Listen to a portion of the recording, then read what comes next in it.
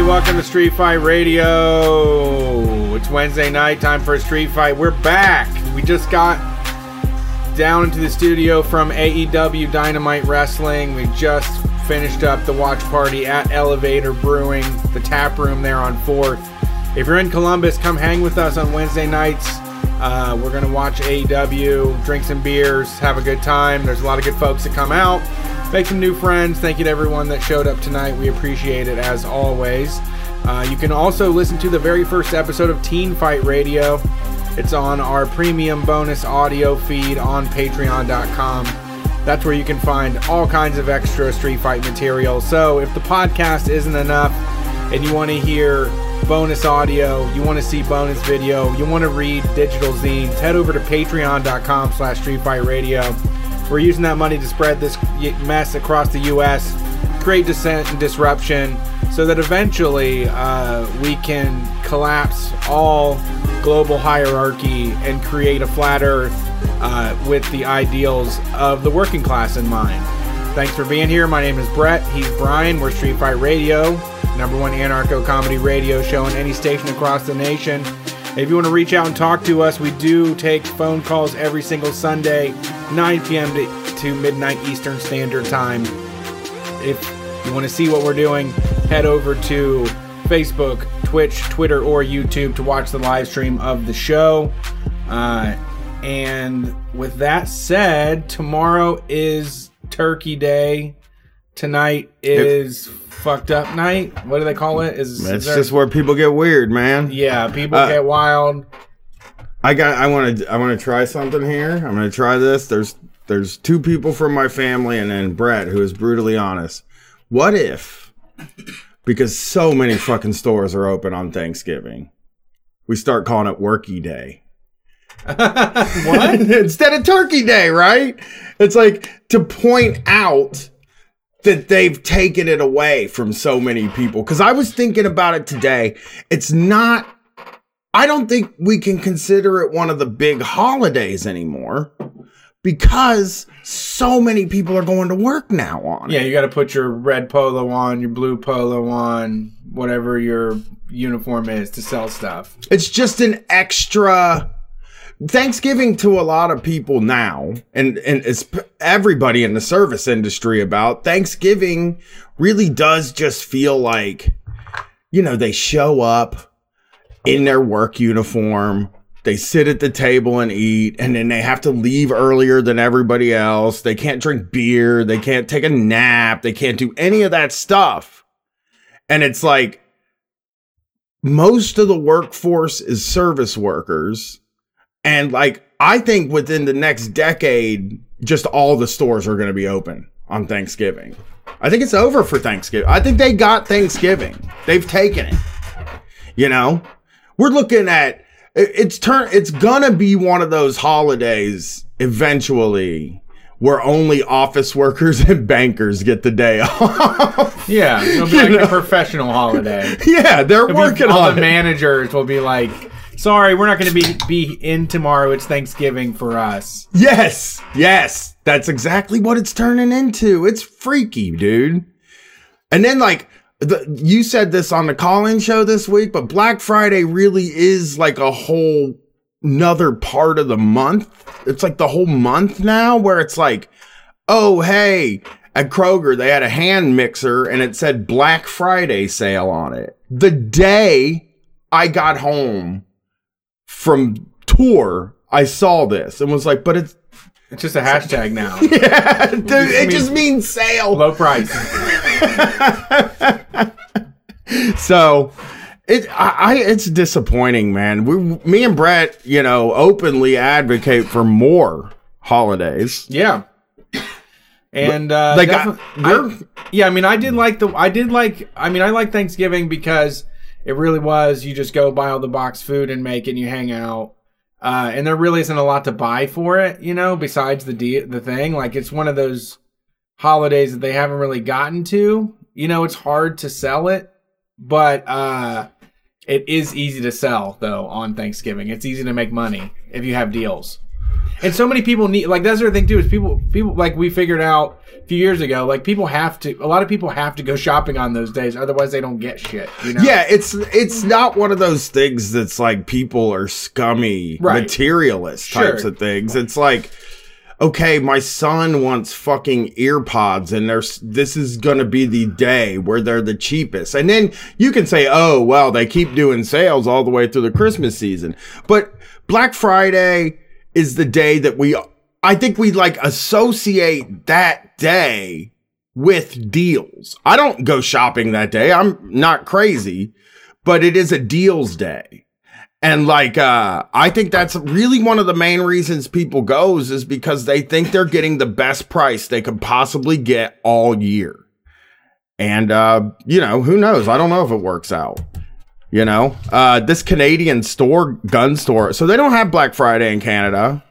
Well, they're starting Black Friday in Canada. Actually, they have started to do Black Friday in Canada now. You just said 3 progressively different statements. Yeah. No, they're trying. They don't. So their Thanksgiving's in October.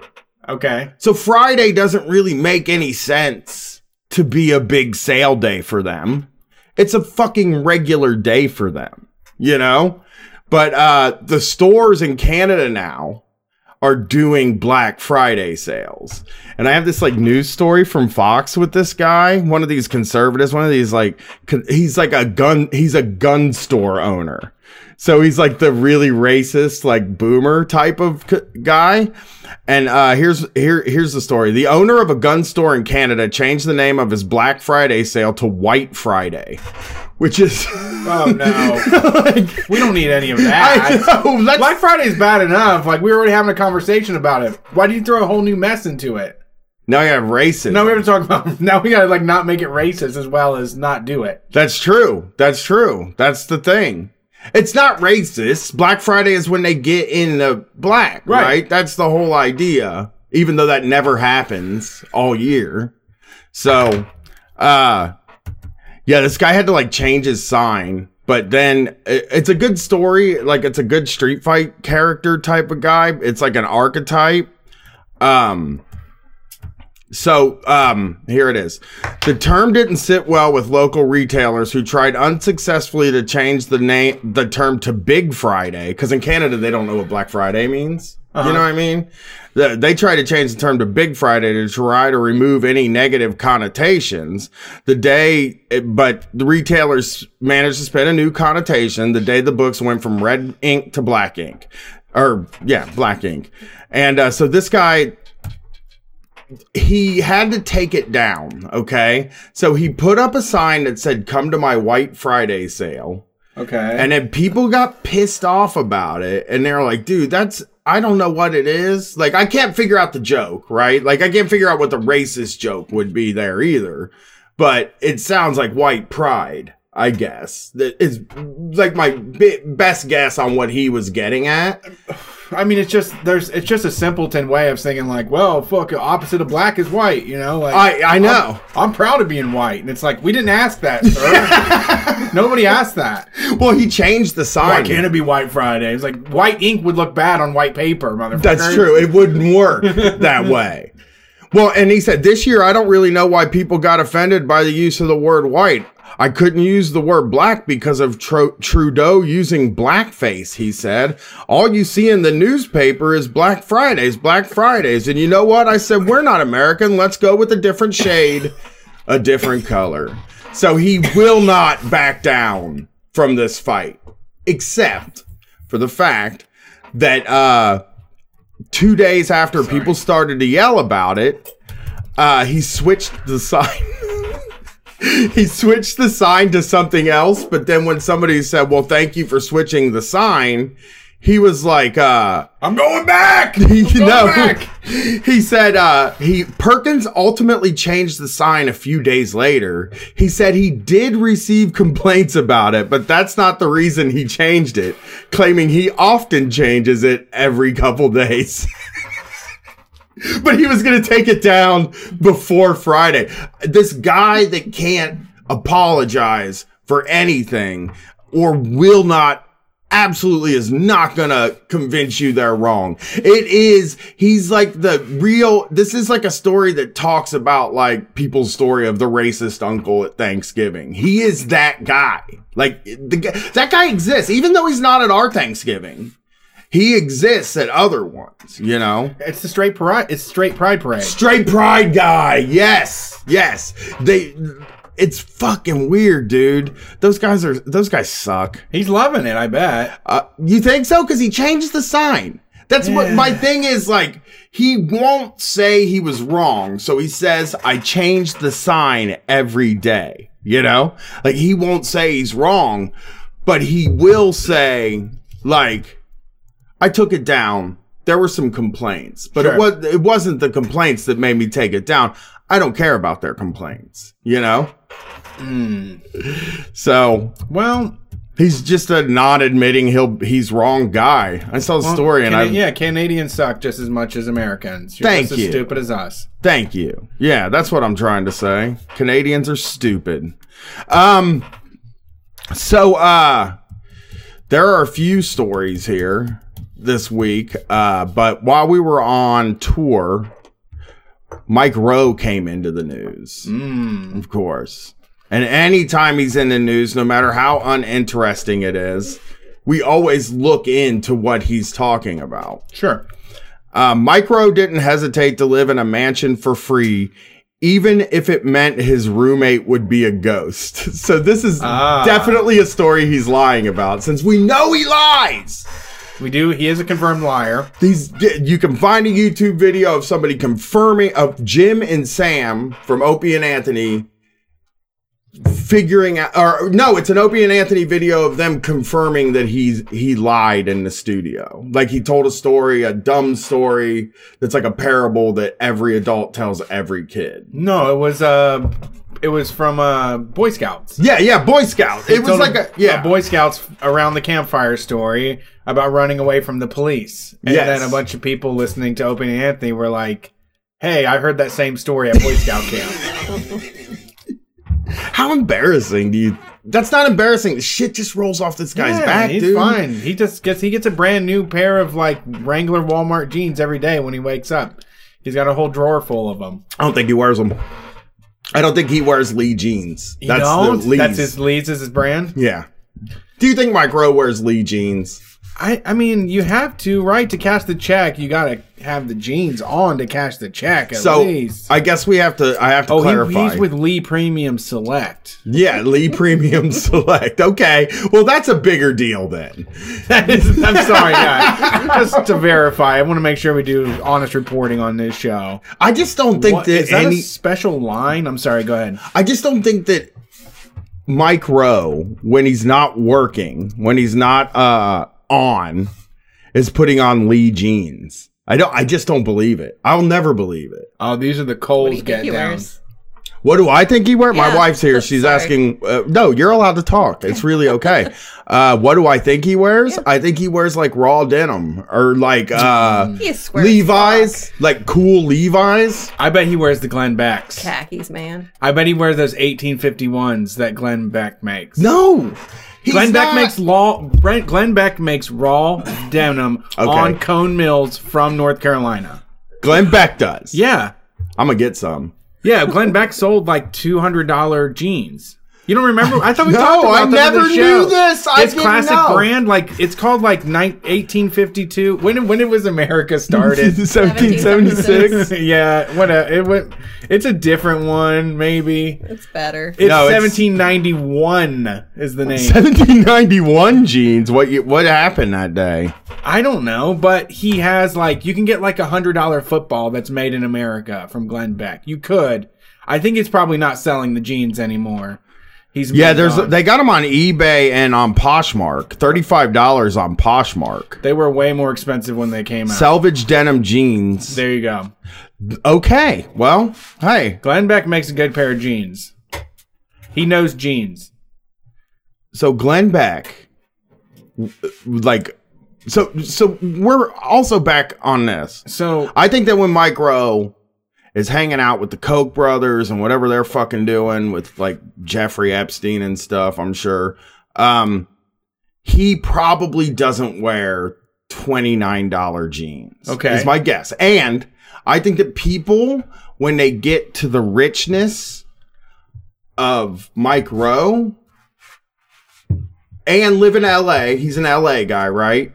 They dress better than most of us. Nothing right? better Like they than- have a person be like, they have a These person. are premium select. These aren't just Lee's. Okay. These are premium select. He probably gets like custom premium select, you know, Yeah. premium A+ select. That should. Well, Does now Lee we know. make anything that costs more than $30 or $50? No. No? Oh, no. I mean, Lee maybe probably is hooked up with like Mastermind or Super Dry in Japan or something. I'm sure you can get like $400 Lee's something. But yeah, I mean, I think that's a regular person. That's a regular old working man jean. Yeah, $22.44. Now that's the next. If you ever see him, you're like, let me see that tag. Let me see the tag on your jeans. Yeah. Do you really rock them? Okay, here we Make go. your butt look good. Yeah, dude, I'll definitely make sure he's wearing Lee jeans. If he wears jeans, he usually is wearing a suit now. Got to tag check him. So anyway, in a new book titled The Way I Heard It, the former Dirty Jobs star recalled his strange time living in a haunted home, his late night gig working for QVC, where he sold everything from Christmas dolls to cat toys. But that's when he was working class, actually. That's when he was out there digging in the mud, getting his fucking hands dirty. Yeah. Like really doing the hard shit. He was on QVC selling Christmas dolls, as well as how his membership in a barbershop quartet led to show business. The book, a combination of a memoir, comical observations, and surprising revelations, gives a glimpse into a 57-year-old's life and the many adventures he encountered along the way where he didn't mind getting his hands dirty. Rowe spoke to Fox News about moving into a spooky mansion on Halloween. This is a lie. This is a fucking lie. Brad had to go handle something, but Jason, it's a lie. That the haunted house is a lie, right? You think it's a lie? Probably. Jason thinks it's a lie. Katie, do you think it's a lie? He could be afraid of things. He's a liar, though, dude. He's a folktale guy. He probably fucking... I'm going to read further into this, and it's going to be like... It turned out Mike Rowe moved into a house in Sleepy Hollow, and he met the Headless Horseman, Ichabod Crane. I think that's like actually the guy that kills the horseman. But, you know, by the way, I was looking up Mike Rowe stuff earlier today. Like I was looking up all of his stuff. Every show he's on is like a chud show. It's Ben Shapiro. You got your Tucker Carlson. And he's the guy, he says he's apolitical, and there's two things that make me crazy about him. This is one, and the other one is that he lies about having a job. Like I don't feel like he's a guy that works. He's not a hard worker, and he's telling people they aren't working hard enough and they have to work hard. So Fox News said, you lived in a mansion for free at one point. How did you manage that? Just lucky and weird. I was working for the QVC cable channel, shopping channel in 1992. So this is when he was a worker, right? Yeah. Got his hands in the dirt. Yeah. He sold knives and shit. I think he sold everything. He said he sold Christmas dolls. So it says, Yeah, he sold I've seen a lot of clips of his. Well, it says ... strange devices in the middle of the night to a large narcoleptic, interesting audience. So see, yeah, that's his beat though. Like that's what he always does is he likes to insinuate something that's way like that's his sense of humor. That's his mystery. That's his conservatism. It's like, you know, oh, I spent some time selling mysterious wares in the middle of the night. And then there are people, yeah, you laugh, see? It works. But I'm thinking it makes it sound like dildos, though. Oh, I know. That's what he's going for. That's definitely what he's going for. Like, he's ribald. Yeah, would he, do you think Mike Rowe worked with Adam and Eve for any period of time? What? The top review when I look for Mike Rowe is the people asked, does Mike Rowe have a wife? That was the first one. Yeah. Does he? I can't imagine him. You think he seems unlovable.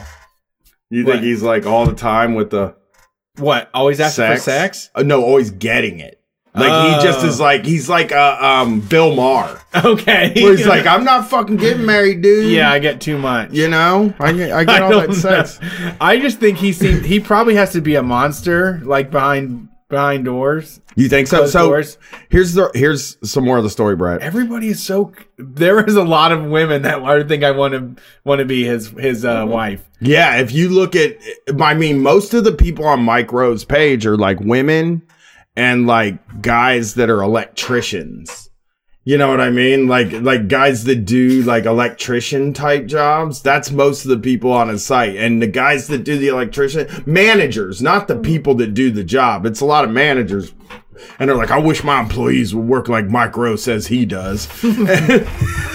Then there's women who are just like really into Mike Rowe, sure. You know? So he insinuates that he's selling dildos and he says, I needed a place to live. I had rented a small room from a guy who, as it turns out, didn't actually own the building I was living in. So I was suddenly homeless. I answered an ad. See, this is a story for him, though, that shows that there was a period where he wasn't the money guy, which is like, maybe there was. Right. And he brushes over the circumstances, you know. Yeah, he's not explaining anything. You know, it's probably something where he like moved right in. He's like, I actually had three house payments due at one time. You know, it's like, all right, great. I answered an ad in the paper for a caretaker on a country estate, but the word caretaker was in quotes, which intrigued me. So I made a few calls, and a long story short, a woman had inherited this giant mansion in the middle of a beautiful country estate, rolling hills, the whole thing, 300 acres. And she was afraid to move into it because she believed the ghost of her father haunted the grounds. And so she hired me to live there instead of her for a while to see if I could work things out with the ghost. I said sure. So I moved into the house. It was called Georgia Farm, moved on Halloween, in fact. Yep, see, 1991. Yep. Bullshit. Nope. See, this is what he's doing. Like, this is like, so a lot of sex creeps will act like sex creeps in public, but in a coy, like, funny way. Oh, yeah. He's a big time liar. So that when he tells you the truth, he's like, now, you know, I always fuss. I always pretend like, I always tell lies about selling dildos in the middle of the night. But I did actually move into a haunted house on Halloween once. That I'm not lying about. You know? The little lies? The little lies, he like gives them up to. He's like, he lets you in on the little lies. But when he hits you with the big ones, it's like, you know. This no, story, I just lie about the little stuff. This is the plot of almost certainly 500 movies, like comedy movies where like somebody inherits a haunted. He's like, yeah, this is a movie plot. He internalizes these things in his mind and makes them a part of his life. He takes these stories and then just like he can just imagine living them and then just starts to believe that he did. I mean, that's the premise of the book. The way I heard it is him putting himself in other people's stories is what it seems like. This sounds like a person would come to me and said, I was homeless one time. Yeah, I'm homeless now, but I was homeless before. And I actually stayed in a haunted mansion to get $1 million one time, but I couldn't do it. Right? I mean, it's a likely, it's these are great conversations to have at a party, but you cannot put them on paper because when you tell them at a party, you tell them to people you're never going to see again, right? Yeah. I would tell this story to someone I'm never going to see again, right? On a patio at a bar. It's some fucking McClanahan's. I'm just on a bar like, oh man, I moved into a haunted house on October 31st. What? Cigars go flying out of their hands and shit. Scotch is tipped over. They're like, buy me around. I'll finish this story. Buy me around. You rev everybody up on your great story, but you don't write it down and say that actually happened. You don't put it out there publicly. You go on the news and say that. Yeah, like you went on the news and said this. Yeah, okay, so what's the premise? So you want me to read through it one more time? No, I got it. The woman needed someone to live in the mansion before him. He didn't have a home at the time, probably because the company that was paying for his house had like a 2-week layover for the other company that was paying for his house. The Koch brothers were like, he went through the transfer from some other right-wing group to the Koch brothers. Right. There was a time where he didn't have anywhere to stay. Right. This guy was like, sort of, he seems like they were like, he was born for this, like conservative huckster man of the people thing. Like, it seems like they recognized it in him, I think, at a very early time, like, because nobody gets to stay in a mansion.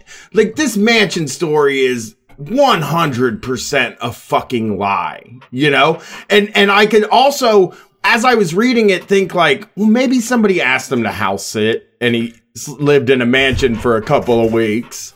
And that's not like a good story, that, because that is like Kato Kalin type shit, you know? Like, oh, he's a loser that sleeps on the couch. So he had to tell himself a story so that he can feel good about the time he lived in a mansion rent free, you know? Yeah. Because how was the ghost? Asked Fox News. Which I would have asked that too. The thing is, Fox News does believe in ghosts. Yeah. I think, right? I mean, they have to accept ghosts and angels and shit as part of their news. Oh my god. Right? I mean, if they did an angel news story, it would be the best thing in the world.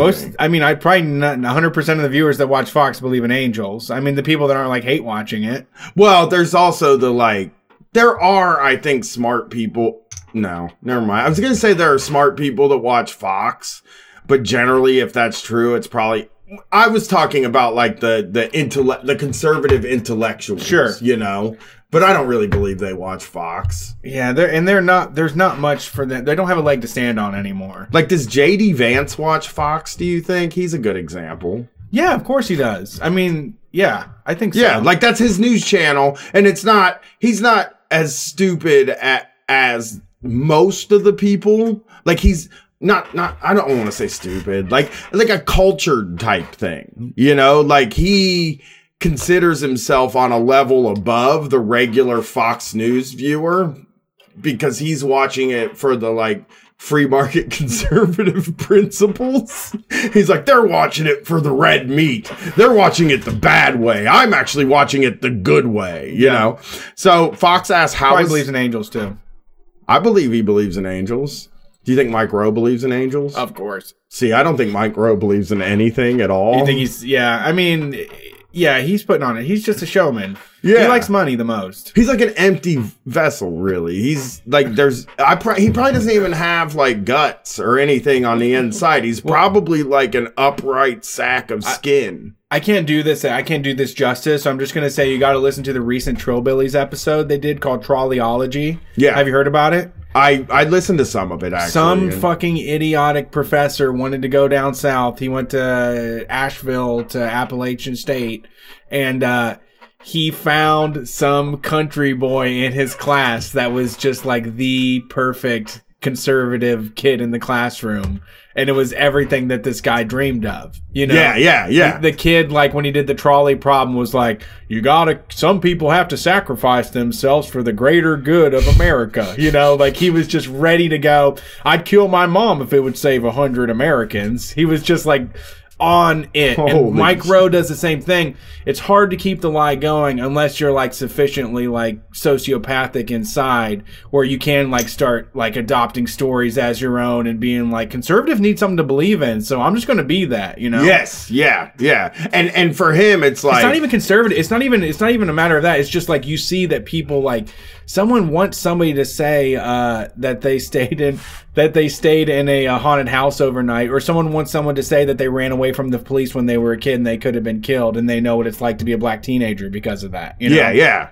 And we also need somebody that we think goes to work. Mm-hmm. Like, that is really. That's why people listen to us. Yeah. They still think we go to work. Well, I don't think they think we go to work now, but they do always say we work too hard, and we're like, no, you work too hard. Yeah. Like, we do our job is much easier than like loading trucks or like being even an office job. Our job's easier. So anyway, Fox News, how was the ghost? Let's just say it was a friendly ghost, and over the course of the year, he stayed in someone's mansion for a year. The two of us came to an understanding. Oh my God. I just thought of something as I was reading this. The owner of the house was a woman who inherited something, and all of Mike Rowe's fans are women. Do you think she was like an early Mike Rowe adopter? He's hung. She might want to see if those Lee jeans were legit. They really make your butt look good. He's a dork, dude. He doesn't have like a cool look at all. He's got like all the moms. Yeah, But I think if you came over here and looked at Imagine his jeans in this picture, they are great fucking jeans. He's Dude, wearing. but when he rolls up, he looks like he will mow your grass. Like, he looks like he's in mowing grass clothes most of the time, which is a plus. That means he can take out the trash.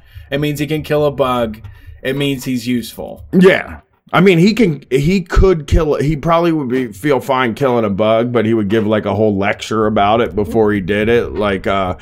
you know, I once killed a bug. Oh, yep. Or like I had a little brother that killed a bug, and it was the wrong bug, and it had poison, and it killed my little brother when I was very young, and it traumatized me. But I don't need a safe space.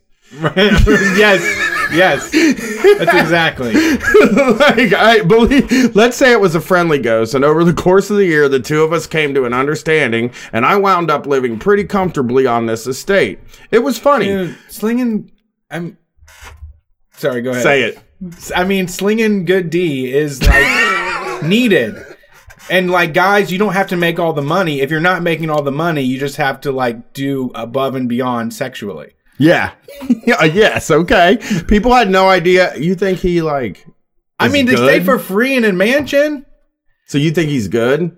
I mean, I'm just saying right now the story where it's. I hate to turn it into that.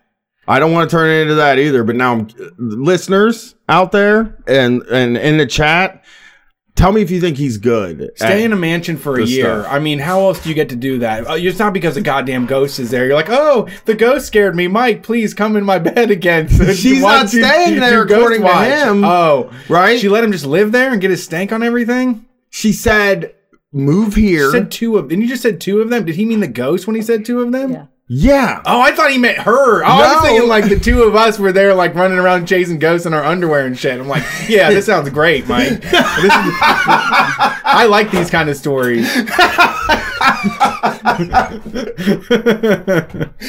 I've watched 100 of these kinds of stories. I've seen this story 1,000,000 times. Yeah. No. That's so funny. No, it was him and the ghost. He lived with the ghost for a fucking year, okay? And he's saying that he lived with a ghost. Yeah. And like, do you think his intention, because we're not hearing any kind of vocal inflections or anything, and I wonder if his intention is to just be like, yeah, I lived with a ghost, quote, you know? Or if he really believed it's a ghost, but is playing it, or he didn't believe it was a ghost, but is playing it like he does believe it's a ghost because people believe in ghosts so much. Yeah, everybody, I mean, believing in, you say you believe in ghosts, you get more people than not. Right. And you get more people on your side. If you say you believe in ghosts, more people will be on your side. And if you say, whenever I say it, people just like make eye contact with you immediately and they're like, I have a story to tell you. Please validate me. But one of the things I'm thinking about is like, a less sure proposition to me is saying that you've seen a ghost, right? Okay. Where it's like, okay, if you say I believe in ghosts, that's not that brave to say. It's probably the majority of people, at least from my experience knowing people, I think most of them believe in ghosts. I think if you're good at telling ghost stories, you can't say you've seen the apparition. You got to say stuff was moved around. You got to say things were different, creakings, that kind of stuff. That's the stuff that spooks me out. Yeah, I just think it's like riskier to say I saw one than it is to say I believe in them. And you shouldn't say I saw one because nobody will take you seriously. But Mike Rowe is selling to people who like watch Fox News, so he can pretend that he really believes he saw the ghost, and that's a better move for him because everything he does is he's like a calculated guy, you know? It's the way I look at him, as a guy who like, maybe it's just that he's charming and he just has all the right he has all the answers that everybody wants to hear. And he's clean too. He's clean. He doesn't do all that cussing, you know? You don't think he cusses? No, when I ever see him. No, he doesn't. I've never heard him say TV, a cuss. yeah. I've never once heard him say a cuss. Yeah, and he was in some pretty shady situations at dirty jobs where you would cuss. Drop pitchforks and stuff, and he just says consarn it or whatever. I mean, that's why people like him. I mean, that's his charm, is that like he is like the most popular guy at like a church potluck. Okay, I like it. He's a little dangerous. He is a little dangerous. Like, he doesn't say I was selling dildos. He doesn't say like, he doesn't say like I believe in demons or something. He just is like, there was a spirit that I had to spend some time with, And they can be tough as it is, but as a God-fearing man, I sat with my Bible each night, and I shined my shoes, and I starched my shirt, and I read from Revelations, and, it reminded me, and that's just like a perfect time for him to go on like a 90-minute talk. Yeah, I've actually thought about this because on Team Fight... I could get a good Mike Rowe impersonation going. Yeah, we're real terrible. Hard. But you did say consarn it. Yeah, I did. So I get credit for that. I guess could I ask this? Was Mike Rowe the liar kid? Oh. I'm wondering. He seems like a liar kid to me. He definitely saw a 24-point buck. Right? Dressed in the woods. Yeah. He dad definitely is going to inherit $2 million, but he can't touch it because it's his adopted parents, and he lives with his fake parents, but his real parents are rich. That sort of thing, Mm-hmm. He definitely has an uncle that works for Nintendo. He's got like those vibes. Yeah, he's a fishtail guy. He's just he's a performer. He is. He's a carny. Which is great. Yeah. I admire it. And I think that it's also, he's very, like I said, is that like the same way that creeps can't stop from advertising that they're creeps, like liars can't do the same thing. Like, he's telling from the very beginning. The way I heard it is just something to say like, oh, well, none of this is true, actually. Yeah. But to the people that are into like, to folks that have one of those paintings that have like a bunch of little boys and girls looking over a fence and their like pants are falling down and you can see their diapers. Yeah. To people like that, they think that, that just means it's like the truth. Yeah. The way I heard it is just, let's get down to the truth of the matter. Yes. Yeah. I mean, what the way I heard it is, right? That book is actually, each story's about a celebrity, but they don't tell, or a famous person, but he doesn't tell you who it is until the end of the chapter. That's what the book is about. And I think they said every other chapter has like stories from his life. And why don't you order us both this book? Yeah, let's get into that. I'll buy it and I'll buy it tonight, and I'm gonna read his book. I wonder how much he lies in this book. There's a lot to get into. Yeah. What are some of the strangest things you tried to sell on TV late at night? So, also very smart guy.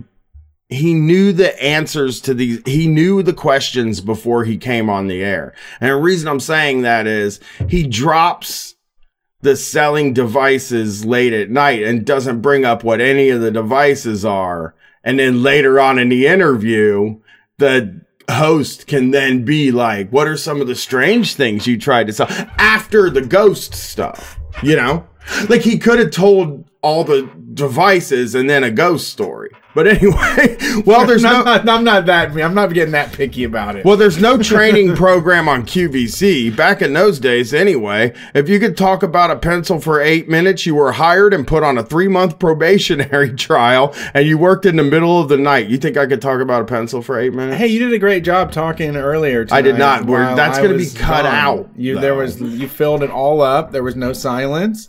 But about it's a pencil? It's hard to do. It feels weird. It does. But about a pencil? You think? You think that's one of our skill at least? Yeah, I think so. You think both of us could do it? Yeah, absolutely. This summer. I do Instagram lives all the time about stuff. I have no idea what to say. This summer? Pencil, I just started about pencil fights. Some of my legendary pencil fights. Right? You have one you remember specifically? Oh, I just remember breaking somebody's that nobody could break? Right. Okay. You do have a pencil fight story though. Yes. God, you're good. You did pencil fights too, right? Yeah, but I don't like it. You never like drew it all the way back. And, I could never do that. I could never do that. Just like really finesse it so that it just like snapped. There were these banana ass pencils. Kids that were able to do that were also the ones that were like really good at flicking ears, and I was never good at that, and could also whistle with the 2 fingers. I used to also be able to snap like pennies and nickels and shit. Nope. Yeah, I can't do that at all anymore. Go like 1,000,000 miles an hour right into someone's fucking glasses. Yeah, I can't snap them anymore at all. I seem to remember I think we all used to do that. Is that something we used to do as kids, Jason? Is flip change? Because some people did. See? There's skills. There's lots of skills required. So, sure, yeah. Usually from 3 to 6 a.m., you tried to sell whatever they brought you. Sometimes it could be an electronic mosquito repeller or the Health Team infrared pain reliever or the Amcor negative ion generator or maybe some fake diamonds or maybe a collectible doll. Yeah, and see, these just has like the Red Hat Society is just like... That's so wild, Mike. I can't believe it. How do you do it? It's also how do you really sell this junk to people like me that are ready and waiting with lots of extra money? It's also like a really good story about how like probably a lot of the like older boomers that are watching Fox did at a time watch QVC. Like some of the like grandmas that did it probably watched QVC. I think you would be pretty into QVC once you found out you can put shit on Easy Pay. No, I would. I mean, you don't have to have all the money up front. Just a little bit of money, and then they send it to you. But I've never... You got 3 months to get a real nice blender. Not like the cheapest blender from Walmart. A real nice blender. 3 payments, dude. How much are the payments? Like $100? Maybe $60. 60. I can do that. Sure. What's Easy Pay? They just always. You gotta watch the TV show. Yeah, you do have to watch the show. It is one of my guilty pleasures, favorite pastimes. I've wasted countless amount of hours. How many? Not a year. A few months of my life, I've watched QVC. You think so? If I had to count it like up. 2 months. Yeah, probably 2 months of my whole life. Why? When did you do this? This is so out of your personality. When I didn't have any money, and we had to watch TV all day, or it was like I was up in the middle of the night. I mean, I don't know. That stuff is just captivating. I love the people that call in. I love the whole community of folks that are like keeping this thing afloat, and the people selling it. Because you would get, like, the knife guys get real wacky in the middle of the night. Like, they let them go, and they really would just say some wild shit and, have to tamper it. Yeah. It's like, oh, there's a knife. It's freer than the American government is right now. Oh, that's another thing right now. These things are made of full tang steel. They got a red oak on the outside. Like, they would just start, they'll just say something wild out of pocket and then get right back into it. See, my parents thought QVC was trashy. So I know, and seeing someone cart out like the ugliest sweaters of your life, and then they're like $70, and they're offering to put them on like payments and shit, and people are calling in like, I bought the whole collection. Yeah, the call-ins. Yeah, fuck yeah. The call-ins, I do like the idea of watching QVC because of the call-ins. I've probably watched an hour of it in my whole life. And like I do recall call-ins, which seemed cool. Yeah. And my parents like hated it, and they thought it was like trashy, and they never ordered anything off of it. I never ordered anything off of it. I actually probably don't know anybody that's ordered anything off of TV. I get a few QVC gifts.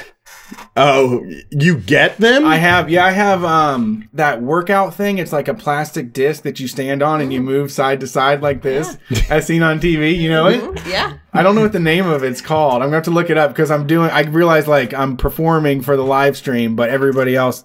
What is it? You just swish your hips back and forth. I have no idea. Swishy hips. Is it for abs and isn't it for something else? As seen on TV board. It's like a disc.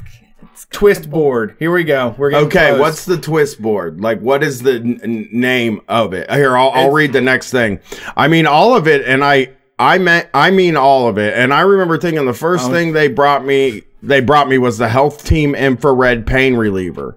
It was this weird, it looked like a flashlight and it emitted infrared light. I didn't know what it was or how it worked or if it was even real. I basically looked into the camera and said, "Hi, America. I'm Mike. This is my first night here. I don't know what this thing is. If you do, call the number on the screen and the producer will put you through and maybe you can explain it to me." And people started calling, and literally I sat there for 3 hours as fans of QVC sold the product for me. Dude, it was very strange. I love that story, dude. That's like a Tony Robbins ass story. Yeah. He's a disruptor. Right? Yeah. He went in there and was just like, "Why don't you tell me why you love it?" You know, I'm not going to sell. And this is like, because this story you imagine, this is back in the 90s. So this is when there was like a bunch of guys with like double-breasted suits and like women with like shoulder pads and shit and blouses, and everybody's like big and outrageous, and they're all sitting behind the boards and they're like, "Did he just say he doesn't know anything about this product?" You know? Yeah. And then they all applaud behind the scenes. It's wonderful. It is, yeah, I agree. It's like, that sounds like a story from like one of those movies about the news. Yeah, like yeah. Good Night and Good Luck or something. Or yeah. would be in it. Or... Well, it's also weird because like it actually illustrates something to me that like it seems like it's possible that he doesn't want people to think of him as a salesman.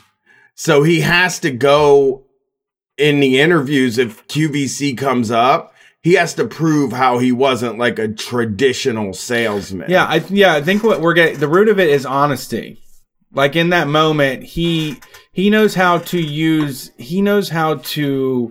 like attack like a moment of honesty and like reveal something and get you to believe him, or like in that moment he just straight up said, "I don't know what this thing is," and like honesty does have a lot of clout and does work in this world. It is a secret code to everything. Like when you're honest to people, it will help you out a lot more. So in that moment, he did find some success, but then he's also using it at other times where he's like, "Let me tell you a little bit of story about my life, you know? Yeah, let me sell you a story about my life for $16.95 for the hardcover." Is it 16? What's the ebook though? I don't know. Like $9. Yeah, I'm gonna get a library or something. I'll read the ebook. We'll do a book club, a Street Fight book club on The Way I Heard It with Mike Rowe. Your parents have been married for 58 years. What's their secret? Asked Fox News. Rakuten took over Overdrive? Sorry, go ahead. So Mike Rowe's going to tell the secret to his parents' 58-year marriage. Okay. All right. I think their secret is that they're not afraid to lie to their children from time to time. Well, here we go. See, saying it out loud. What is true, Mike? Who's the real Mike? Yes. What's happening? Do you wear Lee's off the clock or not?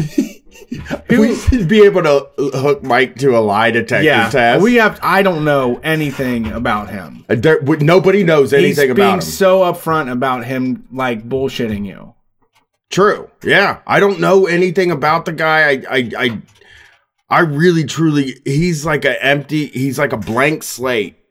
Like he can be whatever he wants. He's building like a legend, like an archetype. Like he's a type of person where he's like, he's the guy who will go out and defend the corporation against the workers. Yes. And is somehow able to also get a bunch of workers to respect him because they don't look into him, and he just has like a certain look. And that's the thing. He has all the right kind of stories that make up the one person that would like defend the company or something. Yes. And you're like, hey, this is the guy that's gone down in the dirt and done every job possible. So it is perfect. You know, like how could you ever question him funneling kids into these for-profit colleges that are, you know, going to get them a $13 an hour job? Yeah, you know? absolutely. Yeah. Or like just he'll come out and speak out against the minimum wage raising, right, or having a minimum wage at all. Right. You know? Right. He's like, I've always found that being honest has got me quite far. I sold 1 million infrared IRs, but just saying, I don't give a hoot about what an IR does. I'd like to hear what you have to say.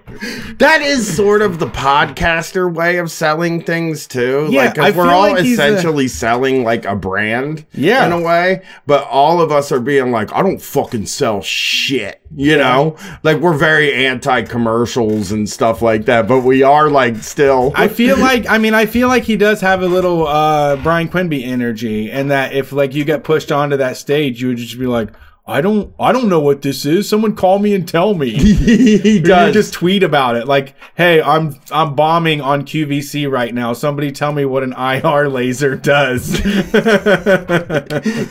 You know what? Maybe that's why he disgusts me the most, is because me and him are the same guy. Well, he's the fake. He's the fake version of what I'm supposed to be. Right? But like I've actually done shitty jobs. Right.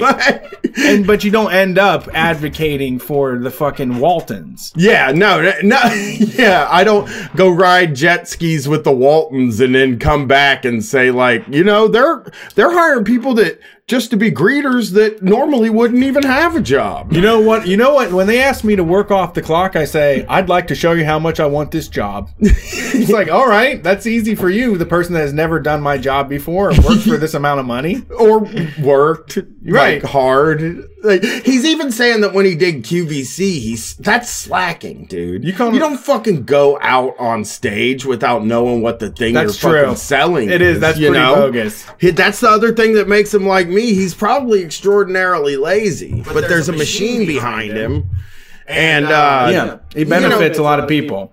Because I bet for this book, he probably he had researchers find the stories, and then he reinterpreted the stories that the researchers went and found for him in his own words, probably changed some stuff around. And that's probably how the book happened. Dude, Liar's like, he's always on, dude. He's got 24 to 48 fucking stories that he can just fire off at any airport. He looks at his watch, he figures out how much time he got before he has to take off, and then he gives you like the big show. Yeah, this is like he is the perfect a movie about this guy, like an expose about this guy. Like Catch Me If You Can. He is a little bit, man. A little bit. Catch me working if you can, because I never have. Everybody else is just a planet in their solar system spinning around. They're still in love. They still give each other all kinds of stuff. You know, they don't take any crap from each other, but they're hopelessly devoted and supportive. And yeah, honestly, they set the bar so high, I never got married. I was afraid I couldn't hold a candle to their example. Woo! What did you say? I'm sorry, I missed it. Okay, he said, they're asking him about his parents, and he goes, I think their secret is they're not afraid to lie to their children from time to time. They always have, but they are devoted to each other first and foremost. And then the next part of that is everybody else is just a planet in their solar system spinning around. They're still in love. They still give each other all kinds of shit, you know? They don't take any crap from each other, but they are hopelessly devoted and supportive. And yeah, honestly, they set the bar so high, I never got married. I was afraid I couldn't hold a candle to their example. Yeah. That is like the way that you say, I never got married. Yeah. Because I'm a poon hound. No. He just likes stealing from people too much. He never could settle down. I guess, man. I think he's not married because I think that story he just said is true. Yeah. He wouldn't be faithful. I think that beautiful story that he just said about how the reason he hasn't gotten married is because his parents' marriage is so perfect that he doesn't want to ruin the institution of marriage is like, that is a perfect answer. If there was a job interview and they asked him why he wasn't married, he gave that answer. You know, it's like, okay, that's a plus. for micro. I do I do have a lot of these qualities as well, but I know that I'm not using them for evil. I know you don't. I am using them for my own gain in a lot of ways. Yeah, but not selling out everybody else. Yeah, you're not doing Koch brothers shit or like trying to get the minimum wage dropped or right. like, you know, any telling of that Walmart stuff. that like maybe women deserve a little bit less. Yeah. You know? Yeah, you're not doing that. So like he's using all this charm and all these like stories that he's made up to do evil grifter, things. man. Yeah. Safety third. One of the best ever. Safety third was one of his other things. When talking about workplace safety, he believes safety third. Yeah. Yeah, keep your head on a swivel, number one. Get health insurance, number two, on your own. Safety third. Yeah, yeah. This is the best Fox News. This is a good Fox News question coming up in this interview. Based on your personal experiences with veterans, how can we honor them just beyond shaking their hand and saying thank you? How can we do more? Yeah, it's tough. Maybe we can get like a national registry and just have people pray outside their house all the time. Give them premium Lee jeans. Premium Lee, select Lee jeans to all the vets. Probably. Yeah, premium select Lee jeans would be nice. It's just a funny Fox question to be like, how can we honor them more? Yeah. You know, I see them and I run up and I shake their hands and I try to tie them down and really tell them how much I like them. It's just not enough. It's not enough for me. I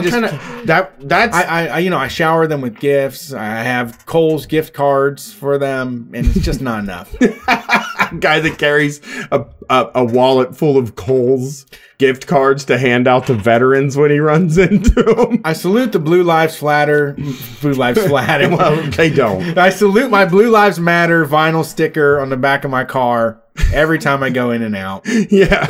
What else can I do? Okay, so here we go. You know, I wouldn't minimize shaking their hand and thanking them simply because that's something that everybody can do. So, good answer, I guess. Yeah. How can we do, to each his own. I see a vet in uniform having a meal or drinking a beer in the airport, and when I can, I pick up the tab, and I know they appreciate that. Fuck, man. Fucking, you know what, man? I don't talk about when I do that stuff.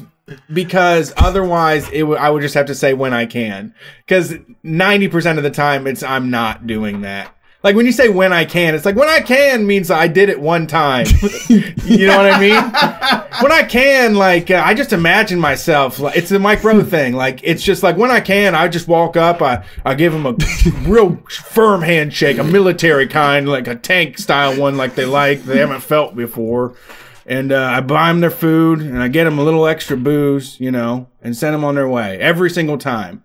It's like when I can means, You don't do it very much. One time you were like, oh, can I buy your water, sir? And they're like, no, I'm fine. I'm good. And they're like, please, can I buy your water? And you're like, no, I'm fine. Like that at an airport, that happened one time. Yeah. But they just have to come up with a micro version of the story. Yeah, it's micro version. I think being mindful of what's going on right now with veteran suicide is important. We're still looking at 20 to 21 a day. It's a scandal, and I'm not sure they're going to do anything about it. Like the scandal is war. War is the reason that happened. It's not like this is like a scandal that. This is the other thing is like, don't send them through that. Don't make them do that. And they will stop being that amount of people. Yeah. What do you do about it? I know you want war. Counseling and stuff for them, but we don't have universal health care. So, that can be a stumbling block in this spot too. I think they get health care for a certain amount of time, but I don't think they get it forever once they get out. I don't know, because I have a stepdad who was a veteran and tried to use a lot of the VA stuff, and they were like, nah, we can't give you nothing. But on my Facebook show, every third or fourth episode, we feature somebody who's working on an alternative way to help mitigate all of the suicide. It's a huge issue and something that I just think we need to talk about more and more and keep the awareness very high. We need to let them know we give it to them, and they need to make sure the resources to anybody who wants to seek help. Universal health care would do that. I hate these fucking people, man. I think that's the most important thing. They're disgusting. They're disgusting. It's just, oh, we have to go save all these people, all these savages across the world. We have to go send our military in them. And oh, the little boys, when they come home, they commit suicide, and then no one wants to talk about them committing suicide. It's like you want to continue the system that fucks everybody up. You have no interest in not doing all of the things that fucks people up. You want to have more funding to try to get people to try to get troops to stop committing suicide. Yeah, it's not fucking working. Yeah, the system. It's not money that's preventing. It's what they fucking went through. Yeah. It's what happens when you do this to people. Yeah, when you this train is the result. people. This is what you wanted the whole time. You go to your church and you raise money for wounded warriors, and you want there to be fucking Christian colonialism domination of the rest of the fucking world, and that's what happens when they come home. This is what you fucking get. You have to stop doing it. You have to stop doing the war. That's how you stop it from happening. Stop the war. Yeah. But they would never even consider that. They're awful. They're disgusting. They just sit around and just like wring their hands and like cry tears about how upset they are that these troops are committing suicide. You know, how it's just so sad, and they're just patriots and all this bullshit. And it just makes them feel fantastic because they care so much about sending these young people into fucking hell. Yeah.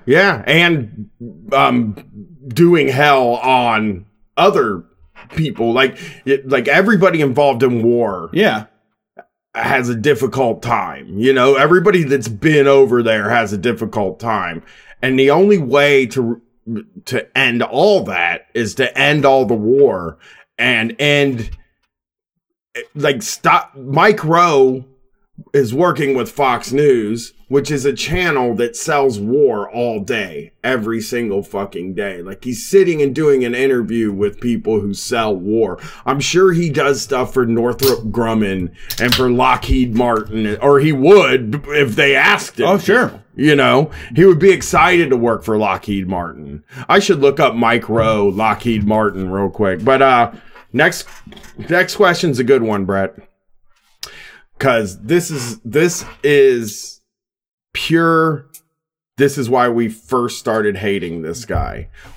What has Dirty Jobs taught you about the America and its people? Yeah, this is that red meat for us. Yeah, we're all a bunch of dirty slobs that will just work for almost no money and are really just pretty proud of that. Yeah, you know. I remember watching an episode of Dirty Jobs, right, where he was following this guy that sells golf balls and in Florida. So he would go to golf courses and he would get in the ponds at the golf course and he would get all of the golf balls.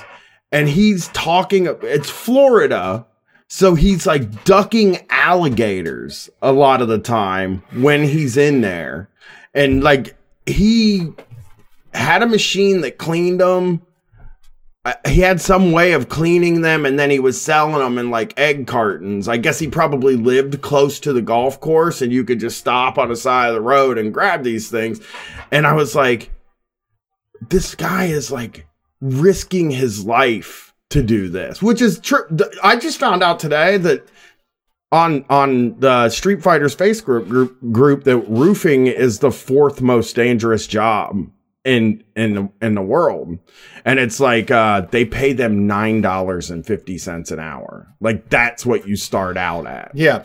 I mean, my idea of Dirty Jobs is basically just a guy covered in shit that opens his eyes and you see his eyes and his mouth and he's got like missing a tooth. And Mike just looks at him and says, "How much you get paid for this?" And he goes, $9.75. And then Mike just looks at the camera and is like, "And what are you complaining about?" Yes. You know? Like, that's the fucking show. Yes. That's the show. Yes. Dirty. It's like this guy, it's like one of those things. It's like, this guy, look at this fucking guy. Like, he has the worst fucking job in the world, and he doesn't even want any better. This fucking idiot isn't even asking for any better. Look like, at this. He treats him like a circus sideshow, you know? Like, this person is shoving their hand up a cow's ass and has to go to Aldi, you know? Yeah. They don't want, I mean, you out there, you liberals think you can fix them. or like help them out or give them money, but they don't want your money, man. They don't want your money. Yeah, they don't want your money. No, they wouldn't know what to do with it. They don't need fancy stuff. They want all that city glitz and glamour. They just want to be disgusting, filthy, rotten people out here doing all the hard work for us. Like a guy. God love them. God bless their souls, everybody. Everybody, say a prayer for them. Yeah, like a guy that you don't...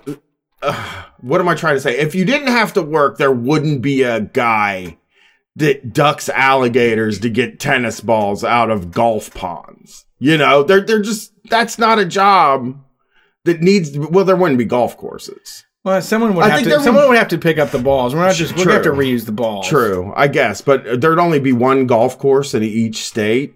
We would all happily do it while we wore like matching like unitards, right? Yeah. Me and Uden are gonna go and collect the golf balls. Like we'd hold hands and all, just be in like an equal society. Mylar suits. Yep. You just put on a nice Mylar suit and walk around. Golf. Finally, we can play golf. Yeah, I can't get on to them motherfuckers, man. You can. I can get you to a public one, but I would never go. No, I want the big shit. I want to be on. I want to go to all of them. I want to be able to get into every one. If I'm going to play, I want to be able to go to every single golf course that I want to go to. All the ones that everybody can play at. If you want me to play golf with you, figure out a way to get me in the best one. I don't know what it is or anything, but figure out a way to get me into the best one and I'll golf. And maybe I'll turn to your side and I'll be like, golf is fine. You're going to be like Alice Cooper. Yeah. I don't think there's a Street Fight listener that could get you into the best golf. There's no golf. I've never seen... the only thing that we can all agree on is that golf sucks. I don't think anybody's going to defend that, and that's a listener of the show. Yeah. Well, it's because they take so much nature and they like manicure it and they don't let anybody go to it. Frisbee golf exists. It's fun. Yeah. Frisbee golf is good, and it gets your arm like stronger. Golf doesn't do nothing for you, you know? It just excludes people. All right. But the big one is that we're more united than you think. We're held together in a lot of ways by people who are often out of sight. Sewer inspectors, linemen. I don't think he likes inspectors. First of all, he seems like the kind of guy that is very not into inspectors, know? Oh yeah. Safety third. I live in Northern California, so he's a San Francisco guy. We just had our power out for 4 days. When you realize that the only way you're going to get back on that grid is through hard work of a series of individuals who are willing to do that work around the clock, you can't help but feel an appreciation for them. I also learned from that show that we're in charge of how we define what a good job means these days. And I hate that sentence. That just made me so mad. And so, the country's having a big conversation about the nature of work and the cost of education and a widening skills gap and crumbling infrastructure. Dirty Jobs wasn't really about any of those big things, but all those ideas ran through it. I want to reread that sentence. We are in charge of how we define what a good job means these days. Yeah. So what he's saying is that, like, hey, you don't like your job? Your job fucking sucks? That's kind of your fault because you are actually in charge of whether the job is good or not. Yeah. Yeah, you're in the driver's seat. Nobody is in the driver's seat. Yeah, I mean, we are kind of forced into doing things because otherwise you'll get thrown in jail. If you don't have money, you get thrown in jail. That's true, yeah. Or they just keep charging you more money. Right. And then you spend a couple nights in jail because of the money. You don't have the money to pay the fines, and then... Yeah, I mean, that's one of those things where it's... I also advocate for living on less, for folks that make $1 billion, like those people should definitely live on less. We could get by. And I think even in my life, my highest of heights is like nothing beyond, just shelter and food and a vehicle, Yeah. But, I fucking forgot where I was going with that. Yeah. Well, that's the micro thing. We did a whole micro thing. I want to get to 2 more stories real quick. They're exactly the same. What? I forgot what I was going with that. These 2 stories are pretty much the same. Oh, I'm sorry. So Mike Rowe is advocating for, like, people making $10 an hour are not making ends meet. Like, I've made $10 an hour in my life. Like, I've lived that life. People that are what he's advocating is for folks doing really hard work and not making enough money to be able to sleep easily at night. Like, not have like white knuckling it, doing payday advances, not, trying to figure out how to borrow from people, how to make shit happen out of nothing, make Christmas happen out of nowhere. And he's not advocating for people to like be rewarded for doing the power line work. Those people probably are going to be late on their bills to pay for Christmas. Yeah. The people that are doing the power line shit. Yeah. People are not making enough money. He's not advocating for any sort of normalcy in anybody's life. He's advocating for people to accept an extreme level of poverty as a normal thing that you can just be happy. It's like, well, if you're alive and you have white bread and Velveeta, I mean, couldn't you just be happy about it? Couldn't you just change your mind? He's trying to be like a spiritual guru. Yeah. It's but you can still, if TV is still free. You don't have to pay for cable. They have free TV all the time, and the laughs on there are absolutely free. You should have some gratitude.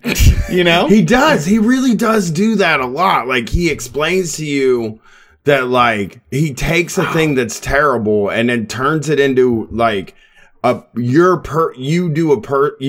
failing personally if you're not happy with the way that things are going. Yeah. You personally, it's your fucking fault. It's not because you're pushed into a thing that you don't want to do and you have to do it for most of the time you're awake. Like, he's not advocating for shorter work days. He's not advocating for like nationalizing the power grid and then hiring more people to take care of it so nobody's on call. You could fucking do that, Now it's a company that runs and has to make the maximum amount of money, so they have like the least amount of workers that they can possibly get away with, and then they just overwork those people. People don't have to work for 3 days, Like, that's not even a thing. We could hire tons more. Job sharing is like a thing I've heard of, where it's like, just all these jobs are automated. There are certain jobs that need to be getting done. So like,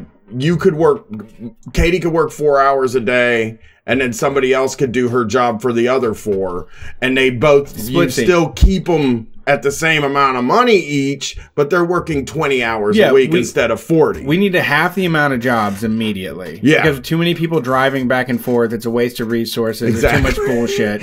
Half the amount of jobs, and then we have the amount of work for those jobs, and then everybody just like splits them up 4 hours a day. Yeah.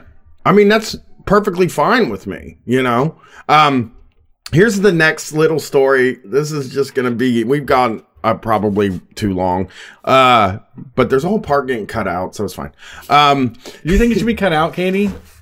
Was it? It's your call. Were you embarrassed? Were you get red-faced when he was going on to? I was embarrassed. No, he looked like flustered. Yeah. I was embarrassed. I'm freaking dying down here, man. Well, what am I going to do? Like, I mean, I could ask Katie and Jason questions, but they don't know what we're talking about necessarily. Solo podcasting, it's tough to do. So you got to heckle yourself, really. What I do now to like sort of keep track of headlines and stuff like that is I open up the Google app, and they have cards at the bottom, and you can just scroll through these cards, and it gets me stories that I would be interested in. Right? Like, these stories are stories that are because of what I search or what I look at online and stuff like that. The articles I read, they pick articles that I'd be interested in. So it's like professional wrestling, shock jocks, new metal, and then it is stories about finances. Okay? Wow. And because I searched that shit for this show. You're a Renaissance man. Well, no, it's because I search the so finance and HR stuff. Just everything. Yes, it's true. And comic book movies. Oh, wow. Yeah. I'm always reading about Guilty pleasure. Yeah, well, I just don't know. It just keeps giving them to me, and then I click on them because I'm like, oh, yeah, I do want to know who the Flash is going to be. There's a new one like every month. Right? Yeah. Is there a new comic book movie every month? Not really. I think every month. 3 or 4 months. It's still like a event when a comic book movie comes out. Oh yeah, there hasn't been one since Endgame. What about Joker? Oh yeah, but that was a big fucking deal. Joker, that movie made a fuck ton of money, Right. and it was a big deal. But Endgame, Joker. There was more, isn't there? I can't think of any. Oh. All right. And, yeah, but so I saw this headline as I'm scrolling through, and I'm so mad at Google for sending this to me, but I'm blaming it on this podcast. Okay. Because the things I search for, I search for like HR stuff, and I search for things like I that. have a Union Buster thing I'm going to get into. The Big Lots? No, I have a newsletter I signed up for on tips on how to not get your workplace unionized. Okay, yeah, I did. I have the same. I have Big Lots whole thing. Like, it's like 2 pages that say Big Lots. This is a consulting firm. Okay, yeah. This is different. This is just like boilerplate white papers, like PDFs on like how to prevent your employees from talking to each other. Yeah, hold on to that because I think we've gone like an hour and a half. Yeah, I know. Well, make sure we get. I'm going to get it all together for the future. I'm doing a little.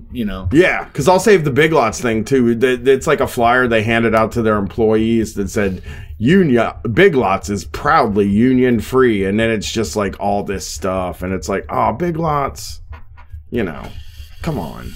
Yeah. You're selling cheap shit, Okay, so here's the article that came to me. How this 31-year-old paid off more than $30,000 in student loans in 2.5 years on a $37,000 a year salary. How could you do it, Brian? Hustling. I mean, that doesn't make any sense. He's getting what? 74,000. What was it? 37? $37,000 a year. Okay, so salary. $74,000, and he somehow paid off $30,000 in debt. Yeah. Well, Wow. let me read this. As a result, this is just a little piece of the article here.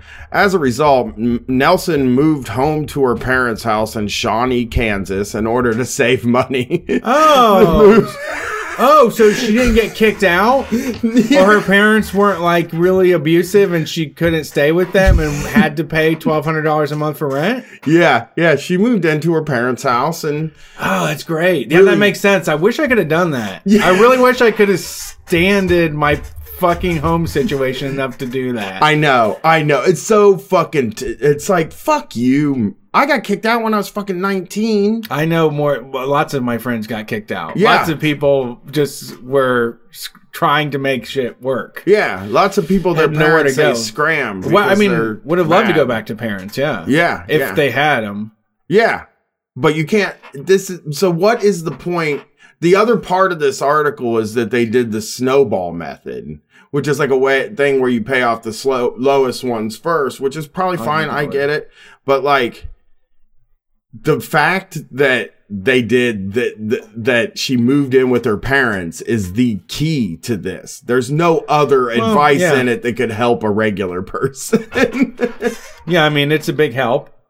And then do snowballs. Yeah. Not having rent.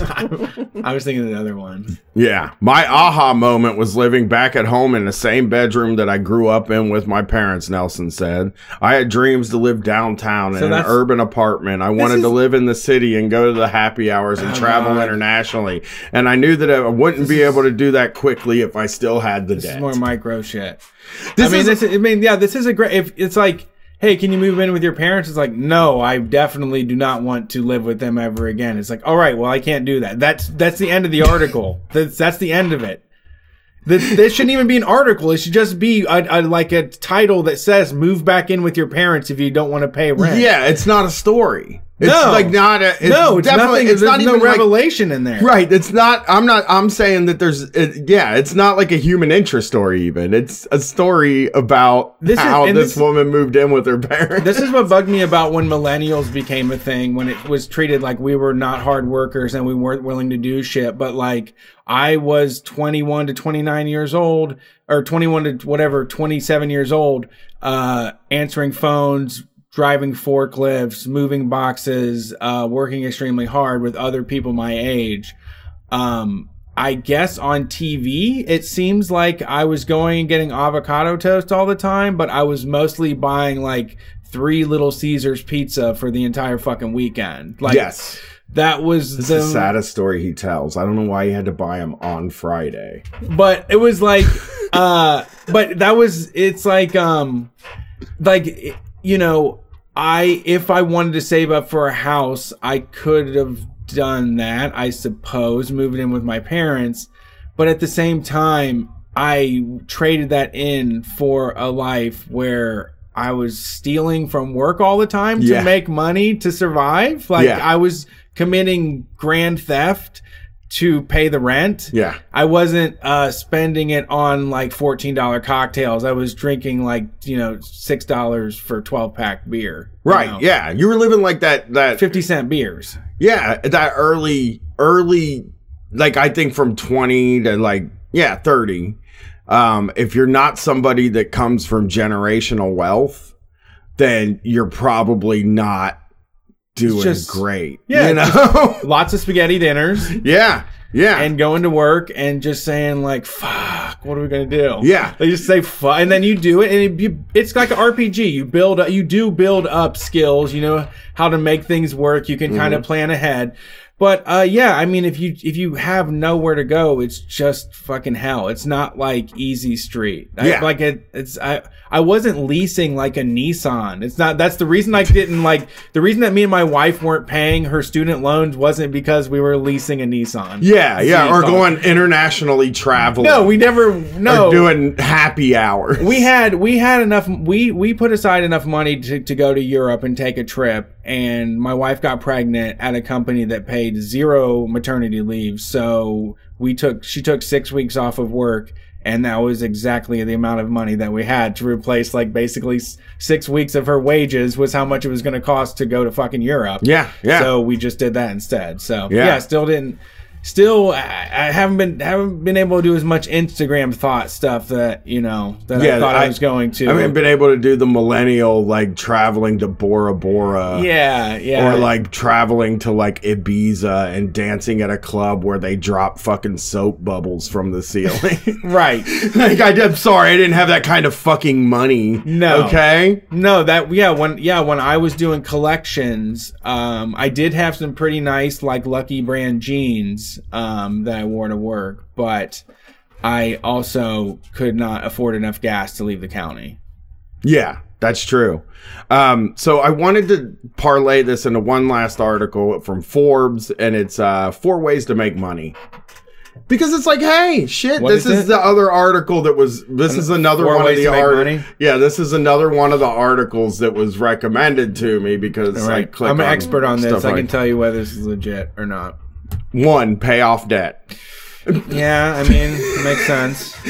So make sure that you take the money. The counterpoint, though, if you pay off the debt, you don't have money for groceries. You're broke, yeah. Yeah, you don't have money for the rent or the bills. Yeah. I don't know how. I don't know why nobody thought to pay off their debt. I mean, when they said, I actually didn't want to spend $900 on the car. Yeah. But I had to put it on my credit card, and I never had an extra $900. I just never came up with that. So, yeah, I didn't even think about paying that debt off. Yeah. I wish I didn't have to pay like $15,000 a year to live in my apartment. That would be really fucking, that's going to infuriate people. But again, that's like not the kind of money that I would spend. Yeah. Usually just because I want to be in debt. Like, oh, I fucking love this. I love the fact that I pay every single month and get nothing in return for it except for a place to sleep, which is nice. Yeah. So that's the first one.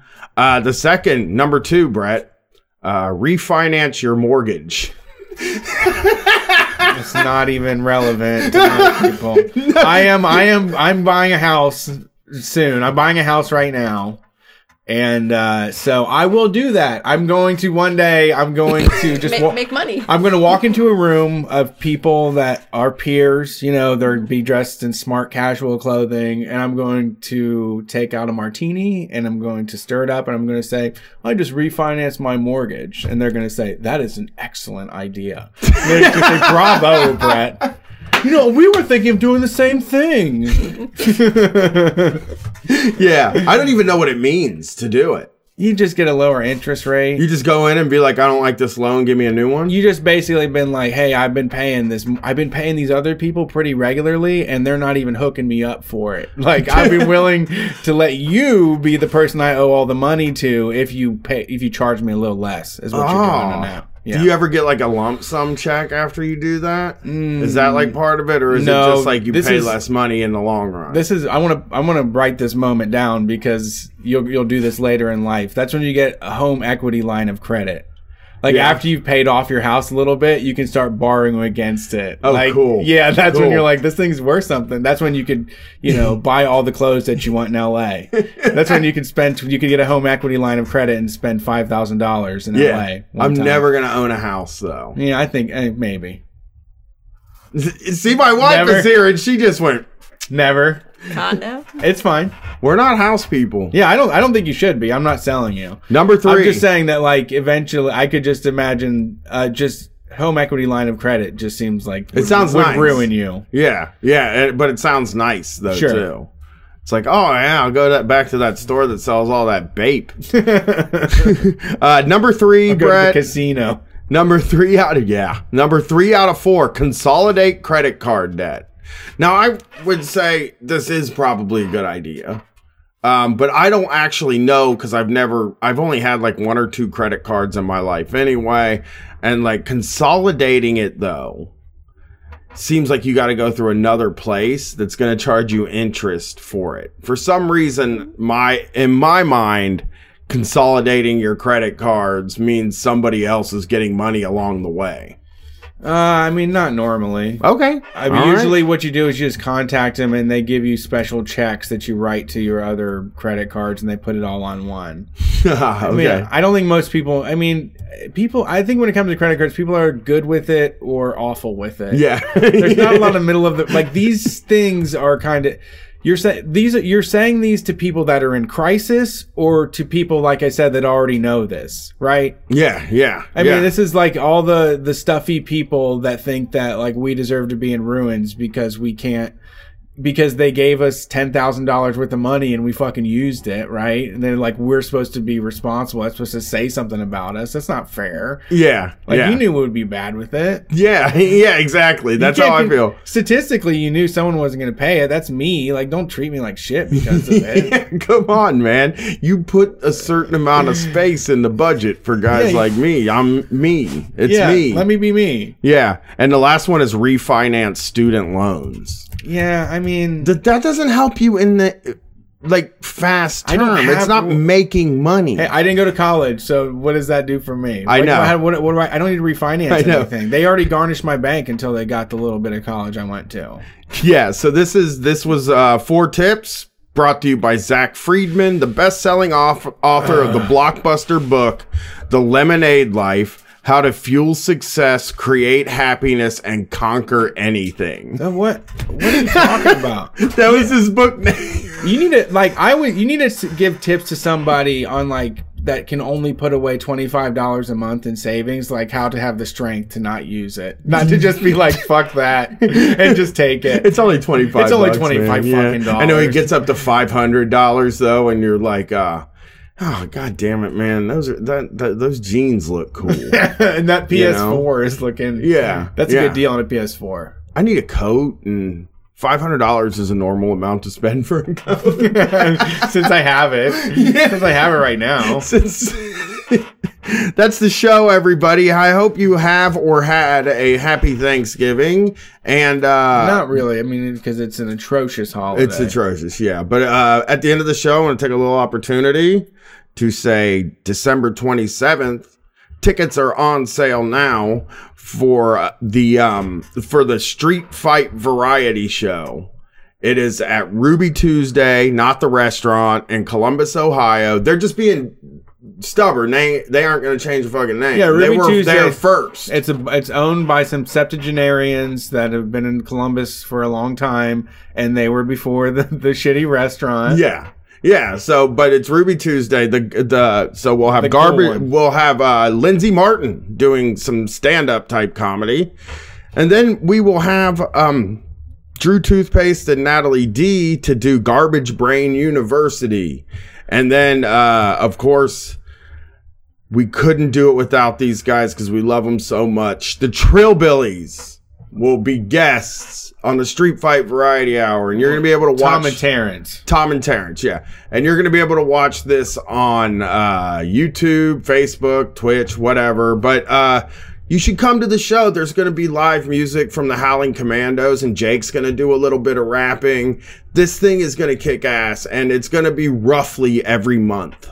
So, like, we already are talking about the next one, and it sounds fucking awesome. Yeah, it's going to be wild. It's I'm planning on putting on a spectacular show, and we have a lot of great people working with us. I think it'll go well. And Nick from Means TV is coming down to shoot some of it. We also are going to have a Cat 5 direct connection, no Wi-Fi bullshit. So the stream should be strong, fingers crossed. But I really recommend you come see it. If you're going to be in Columbus, it's going to be a great fucking time. You can get tickets at store.streetfightradio.com. And also, we are doing pre-orders still on the Facebook shirt. Learnworm did a design for the Facebook Wall of Text t-shirt and hoodie. You can get those pre-ordered for a cheaper price by going to store.streetfightradio.com. And Guys, Gals, and Non-Binary Pals is in the store. Hellfire Congregation shirts are in the store. We've got posters. We've got prints. All kinds of things for your Street Fighter and on your holiday list. We appreciate all the support that we get from everybody. You know, you might want to order that Hellfire Congregation t-shirt, because when the Hellfire rides again, that's going to be a pretty cool shirt to be wearing in that audience, right? Sure. When Hellfire comes back, which it is in May, Hellfire Congregation is going back out on the road. You're going to want to buy that shirt. You're going to want to be wearing that shirt to that show, because it shows, that you know Hellfire. Sure. Deep inside you. We appreciate your support, love, money, retweets, likes, messages, anything, whatever it is. You can reach us at streetfightradio@gmail.com. You can find us on social media at StreetFightWCRS on Twitter, Facebook, Instagram, and then on Twitch, we're Street Fight Radio. We will be back on Sunday taking your calls live, 9 p.m. Eastern Standard Time. Peace. Call and tell us some lies. Tell us some good lies. Tall tales.